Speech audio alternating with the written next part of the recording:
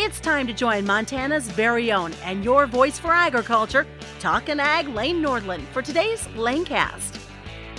Well, hello everyone, and welcome back for yet again more agriculture conversations here on the Lanecast Ag Podcast, brought to you by the Western Ag Network. And we do want to thank the sponsors of today's broadcast, being Gordon and Jared Clark with Sylvia's Insurance, reminding you to get that pasture range and forage policy in before December 1st. Visit more at rainins.com. Well, friends, joining us here today from Winnemucca, Nevada is Oregon's Trent Stewart. And Trent, you're down in Winnemucca for the Video Royale for Superior Livestock's big auction here this week. How many head of cattle have been offered so far? Well, so far, I'm not sure on the exact head count, but we had 201,000 cattle that are being offered throughout 5 days. So as we look at this sale, it has been a very strong market over the past few weeks since we really kicked things off with the Corn Belt Classic for Superior. In the steer prices, very, very high, we can say. The founder of Western Ag Network, Evan Slack, always said higher, higher when these prices were impressive. And we're seeing, 5.5 to 6 weight steers. Wow, 202 to 238 at this sale alone from Region 2. What's it been like just selling these cattle and seeing the consigners and the representatives there at the hotel in Winnemucca and just the enthusiasm around the steer market? Oh, they're very enthusiastic. It's been, a really upbeat crowd. They're very, very happy with what they're being offered. The expenses are so high that hopefully this will help pay for some diesel and some hay, in the long run. But it is long overdue for a lot of these producers. And I think our buyers are trying very, very hard to procure cattle, given the prices that exist right now. They're giving it all and betting on the come. I guess in short, I would say that the market is definitely chasing supply. The underlying tone is that we are going to be very short supplied in the future due to drought and market conditions over the last 7 to 8 years. We're down 15% on our cow herd, and it's very apparent today that has happened because we're going to be shorter supplied going forward. Now, obviously, we have seen quite a spread between steer calves and heifer calves. What is that spread looking like this week as we continue to move throughout the summer here in 2022, Trent? For the most part, it's around 20 cents or $20 a hundred. In some cases on the lighter cattle, we've seen a larger spread on the little 3 and 4 weight calves. The heifers may be 40 or 50 behind. And that's pretty typical in all markets to have that spread on a real light one. And the dry conditions in this region, where we're in Nevada and down around Ely in that country, they are bone dry. And California hasn't had a break for rain for many years now, several years, and it's taken its toll. So they're going to try to procure some of the light steer calves that they know and have reputation, and there's a lot of outcome, and the cattle have some genetics to them. They're just coming in light, either a little young or they're greener just because of feed conditions. But, the heifers, the light heifers are a little bit further behind. The feeder weight cattle are a tighter spread. In most cases, the 5 and 6 weight heifers are 20 behind a steer. And then, of course, when we get up in those heavier weights, we're maybe a dime, and in some cases just 5 or 6 behind. Now, that drought having an impact, especially on delivery dates, what has been a large concentration, say, these Region 2 cattle? What have the trends been price-wise for some of those earlier delivery steer calves and heifers versus some of those later fall? What are we seeing there? Well, in the feeder weight classes, if we get into September and October, they're a whole lot more desirable. And the market could be 5 to 10 higher than the immediate delivery cattle that come in August. I think it's just because they've met their needs and the bunk space just isn't available. Plus, I think, what we do in video marketing it is so tight or correlated to the futures market that if you look at the deferred board in the futures market, they're quite a little bit, more lofty than maybe the August contract. And And the cattle that we're selling reflect that. We get into, on these yearlings past September and October and November, they're higher. And typically, those September yearlings were more popular because they harvested in April. And now we're looking at placing a lot of summertime fat cattle. But because of the board, those cattle are bringing more right now at Superior Livestock. On the grass cattle, of course, the later we go, the more opportunity for those wheat pasture cattle and the grass cattle that come in November, December, January that have a harder wean. They're far more popular than maybe the early August and September light cattle. Well, again, a very busy week. Prices are great for those steer calves and heifers. I mean, compared to the last few years, I'll just spout off a few of those trends, Trent. The 6 to 640 weight steers in Region 2, 193 to 232 on the upper end, 6.5 to 685s, 189 to 206.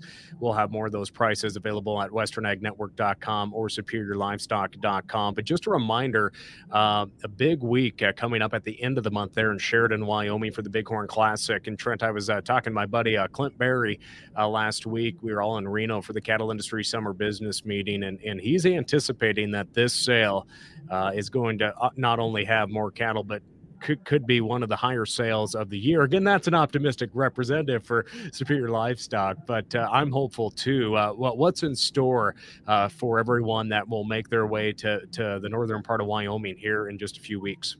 Oh, it's a great, great sale. It's one of my most favorite sales of the year. Beautiful country, great people, great consigners, really stand-up set of cattle are always offered there with a lot of programming. Going back to the market itself, you'll see a great big spread between the cattle that have the genetic profile, have been working at their genetics and buying them at reputation, seed stock, outfits, but also putting them together in programs, value-added programs like NHTC and your natural or your Gap 4. All those things have been making a huge difference in the market. And that sale always, not only regionally is it good, the cattle, as I had said, the quality cattle is good, but where they come from, the cattle are very, very durable, and a lot of the flesh condition on the cattle is favorable for a buyer. So they are met with a lot of open arms at that sale each and every year. Huge battery of buyers. So it's a very fun sale to attend.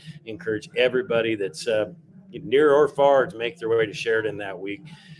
It's one of our oldest and most reputable sales and successful sales. That it is. And again, the consignment deadline, if you have yet to get your cattle consigned to that Bighorn Classic sale, that is coming up the 22nd through the 26th of August. You have until this Friday, August 5th, to get those consignments in. You can visit Superior Livestock online or contact your rep to get those consigned. Trent, I know it's a busy day and you probably got to head back to the block here pretty soon. You probably want to quit talking to this broke rancher that talks for a living. Any last thoughts on this market and how things are going in Winnemucca here today? Well, as Evan Slack said, higher, higher, higher. Keep building really good cattle, and we'll try to capture as much of the market as we can for you in terms of all you producers out there. And we certainly appreciate all those that are taking a chance and procuring those cattle and believing in the industry and keep creating the best product, best protein in the world. And that's beef. Thank you for all that you do and working with Superior Livestock. Well, again, Trent Stewart from Oregon joining us here today. He's been on the block there in Winnemucca at the Video Royale sale for Superior Livestock Auction. Over 200,000 head offered there this week. As a reminder, August 5th, this Friday, 2022, is the consignment deadline for the Bighorn Classic. And talking about record beef demand, we'll be back with the U.S. Meat Export Federation's Dan Halstrom. We'll talk about those record beef exports set here this summer. But again, thank you to Trent Stewart for joining us. Lane, thank you for having me. Take care. Appreciate that. Friends, don't go too far. We'll see how those U.S. beef exports are shaping up with the U.S. Meat Export Federation right after this. Jared and Gordon Clark with Sylvius Insurance Group are on a mission to help producers manage risk, whether that is a lack of rainfall or volatile prices. We're here to open up the toolbox and find a tool that helps you focus on your risk. We can then visualize how that solution can be integrated with your operation. To learn more, visit rainins.com. Sylviasinsurance.com. Sylvia's Insurance, enriching the lives of farmers and ranchers by managing risk. And welcome back to more agriculture conversations on the Lanecast Ag Podcast and the Western Ag Network. And beef exports continue to hit record levels here in 2022, but there's still a lot of concerns out there in the countryside as we continue to watch impacts of inflation and world geopolitical issues. But hey, we will take these higher export figures and values as they come. And speaking of beef exports, joining us today is President and CEO, of the U.S. Meat Export Federation. Dan Halstrom joins us. And Dan, we're here at the Cattle Industry Summer Business Meeting. How are things going for you and your team this summer as we gather here in Reno, Nevada? Well, I think in a world of increasing headwinds, still we have a good story going on. The exports continue to roll in a positive way. So the momentum created late last year and early in 2022 continues to be the case today, with the May stats just being released a few days ago. So, I think part of the context is that with some of the challenges that we've had, and keep in mind we've still got a COVID challenge in a large part of Asia, with China still shut down due to COVID at food service. And Japan and Korea reopening, but still pretty constrained. It's by no means back to normal. So and if I look at it with a positive lens, that tells me that we've got an opportunity to food service in Asia for the last half of this year. So despite all the headwinds, there could even be some tailwinds later this year. And as we look at those opportunities and challenges as a whole, what does it mean to you to come to events like this and be face-to-face with the producers that make an investment in beef promotion and the work that your team does? What do you hear from cattlemen and women at meetings like this? What is the feedback maybe you receive, or maybe some of the praise that you and your team receive? Well, that's exactly the point. We love coming to these sorts of events because, quite frankly, these are the people producing the product that we're marketing and helping to market around the world. So, our job in a lot of ways is easy compared to their job with all the uncertainty that they face every day. But the general feedback's been very positive, as you know, and I think in some ways the feedback is how can we help you do more? And I think that's a really good question, because I do think despite all the headwinds, we're going to have headwinds no matter what. I mean, the headwinds might change a bit, but this is nothing new to our industry. Our industry is very resilient, and I think the more resilient we can be, the better off we'll be, because there's still a lot of opportunity out there. As for trade opportunities, I know in the recent figures that have come out from USDA that there has been a little bit of a pullback in imports from some key Asian trading partners. But what's some of the work that will continue to try and increase beef exports in particular to some of our friends in Asia? Well, I think that one of the headwinds that we're facing is the logistical congestion, which is still an issue, especially as it relates to chilled cargo. And of course, that's our number one focus, is chilled cargo, never frozen, into places like Japan and Korea. So trying to ensure an environment where our exporters can ship chilled cargo without worrying about shelf life and things like this is one of our high priorities. I think the other thing that we're looking at is, rebounding on food service. Food service has been so hamstrung for the last 2 years, and as you know, historically, traditionally, food service is our stronghold in Asia. So while the good news is that we've really made strides on retail and online e-commerce and all this, at some point, food service will come back and we'll be there ready for it, because that's really our bread and butter. And before we started this podcast recording, you had mentioned that you're going to Japan very soon to work on export opportunities there. What's that trip going to look like? Maybe walk us through how a trade mission actually starts. It's not just, hey, we're going to go to Japan next week, book your ticket. There's a lot of groundwork and logistics and relationship building that goes into every single trip. Yep. I think that's a good point. And in fact, our Japan office, one of the things we're getting ready for is our 45th anniversary of the founding of that office back in 1977. So there's an event that we're setting up for September. which will involve some producers. We don't have a big group going because it's still a bit tricky getting in and out of Japan from a COVID standpoint. But I'm actually leaving this weekend to go over and kind of do a prep for that trip. And it'll be the first time that anyone from MEF in the U.S. has been over to our Japan office since COVID. So, it's good to see international travel starting back up, albeit maybe not normal, but still we can do it.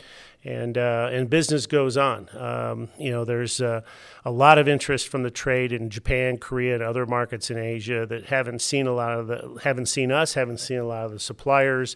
And to what you just said, it's about building relationships, and this is all what goes into it. Now, maybe let's just talk about, since 1977, having people boots on the ground. Off the top of your head, could we just talk about what beef exports look like in the late 70s from the U.S. to Japan, and just how having that relationship in that nation, how that has truly just grown into one of the top markets for U.S. protein in general? Yeah, it's a case study, really. I mean, it started off with hundreds of pounds, not millions of pounds. And it was about telling our story, getting, of course, the taste attributes. And it started very slow. In fact, it was quite a few years before the beef and Japanese liberalized trade. It used to be under a quota system, a licensing system, and now it's a free trade type of arrangement where market forces determine the growth. So we've literally gone from 0 to 2.3 billion in sales, annually, in a matter of roughly 45 to 46 years. And it's a testament to the fact that this stuff does not happen overnight. It takes time, it takes investment, and in a lot of cases, it's more of a time investment than it is a monetary investment. That's usually how it starts: is the time to get to know people, know the trade, etc. So. But I hope that people see what's happening in a place like Japan, and Korea is another good example, that the investment over time definitely was worth it. Now, also, when we're looking at U.S. pork production and exports, we did see a bit of a pullback in that May report. And for the last few years, we've really had a focus on African swine fever, especially in China. And then we had COVID-19 occur and really throw off projections and actual exports. What is the situation like for China in terms of their pork production and opportunities or challenges for the U.S. industry and shipping to a very large consumer of pork across the world, that being China? Yeah, I think the situation in China is really when it's really in a state of flux. They've definitely rebuilt their herds in a massive. There's been a big shift to try to rebuild, and they have to some extent. But we still hear about ongoing animal health concerns, not only concerns around ASF, but concerns around PRRS and some of the other, animal swine diseases. So it'll be interesting to see because with the increased costs and inputs, the profitability is in question in China, and they had a huge expansion. And so I think it'll be back to the normal cycle of up and down. It just kind of depends on the market. We didn't stop shipping to China. We're still shipping. It's just not as big as it once was, and that's the case for the whole world. Yep. And at the peak of the imports, the U.S., we exported about 30% of our pork to China. The largest suppliers, the EU, they exported about 65%. So I like much better where we're at in terms of a diversification standpoint. Yeah. And so, but I think to answer your question, we'll probably see some last half of this year. Our forecast is that the China exports will pick up a bit from where they were. And we're also comparing year on year in the second half of this year to much lower numbers from a year ago. So the numbers will look better, but it'll still be much smaller than it was 2 years ago at the height of ASF. Now, we do have a few cattle producers here that also raise sheep. Sky Krebs out of Oregon always comes to mind because his ranch is Krebs Sheep Company, and he's on the NCBA executive committee, and we always joke about that. And Dan, in our last conversation, we discussed how there was actually about, I think, $2.5 million in lamb exports to mainly the Caribbean and Mexico. Right. And then in the last week, we've seen the lamb market just totally collapse just because there's not a lot of processing capacity. Our lambs are too big, and there's not enough lamb plants. But to actually see those exports and to be able to report about that uptick, what are some of your thoughts about U.S. lamb in the months and years to come as producers look at diversifying their herds? Yeah, I think U.S. lamb has a lot of potential, and unfortunately, the timing wasn't good, but we were starting to make some real progress in some of the newer countries. To your point, yes, Mexico and Caribbean's the mainstay, and we've seen growth there. But there was a lot of opportunity pre-COVID in places like Taiwan, places like Japan, and a few others as well. And we were just starting to get some traction. There was a couple of high-end food service steakhouses that were starting to feature U.S. lamb right when COVID hit. So hit the refresh button. There's still opportunities today, I think. So, I think that's one of the things we're looking at is making some investments to try to diversify into some of these higher-end food service markets, which, of course, is the bread and butter for U.S. lamb. And so I'd say I'm cautiously optimistic that that's a real opportunity. Well, and I know we're not talking markets or anything like that specifically with this. We're talking about exports, but it was troubling sitting at the livestock market there. 18,000 head of lambs on the video sale, and it was just that market just fell apart just because of processing capacity, and we saw that during the height of the pandemic, not only for lamb but for beef, and it does show our resiliency once we can make our way through that supply. And I know we got to get going here to the general session at the summer meeting, but Dan, what are some other key things that you would just like the pork, the beef, and the lamb guys out in the countryside to know about, just the work that you all do and what we're looking at here at the end of 2022 and looking at the next year or few years ahead? Yeah, well, thank you. I think a couple of things. Number one is, as I said this a lot, the key to USMEF is really, as much as we'd like to think it's in Denver, it's not. The key is international offices, the boots on the ground each and every day, marketing U.S. beef, pork, and lamb. And literally that's what they're doing every day. And I think that the other key point that we're focused on is these larger markets are important. Japan, Korea, Mexico, China. You're talking about $2 billion markets on beef on 3 of those 4.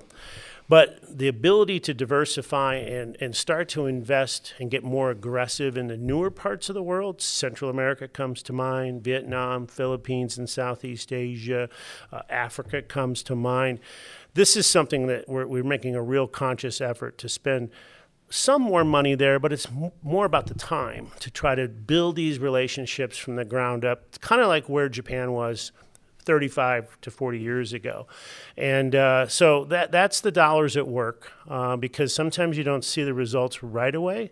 But we were saying the same thing about Japan, 40 years ago, and now, look at where they are today at $2.3 billion a year. So that would be one of my final thoughts, is we're constantly trying to develop new markets.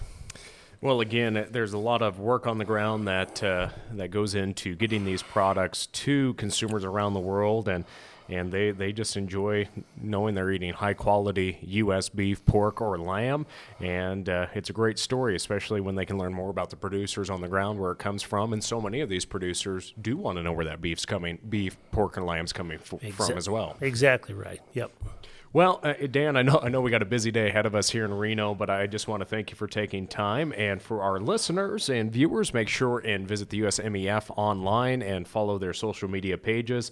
And again, we always enjoy having them on and sharing all the analytics that they produce from USDA reports and the work that they do in the countryside. So Dan Halstrom, thank you for joining us here today. My pleasure. Thank you. With that, friends, thanks for joining us on the Lanecast Ag Podcast. I'm Lane Nordlund. We'll catch you next time. Thank you for tuning in to the Lanecast with Talkin' Ag, Lane Nordlund. For more on Lane, check out his Facebook page, Lane Nordlund Ag Broadcaster, and NordlundCommunications.com. Don't forget to subscribe to the Lanecast on your Apple or Android devices. We look forward to joining you next time on the Lanecast.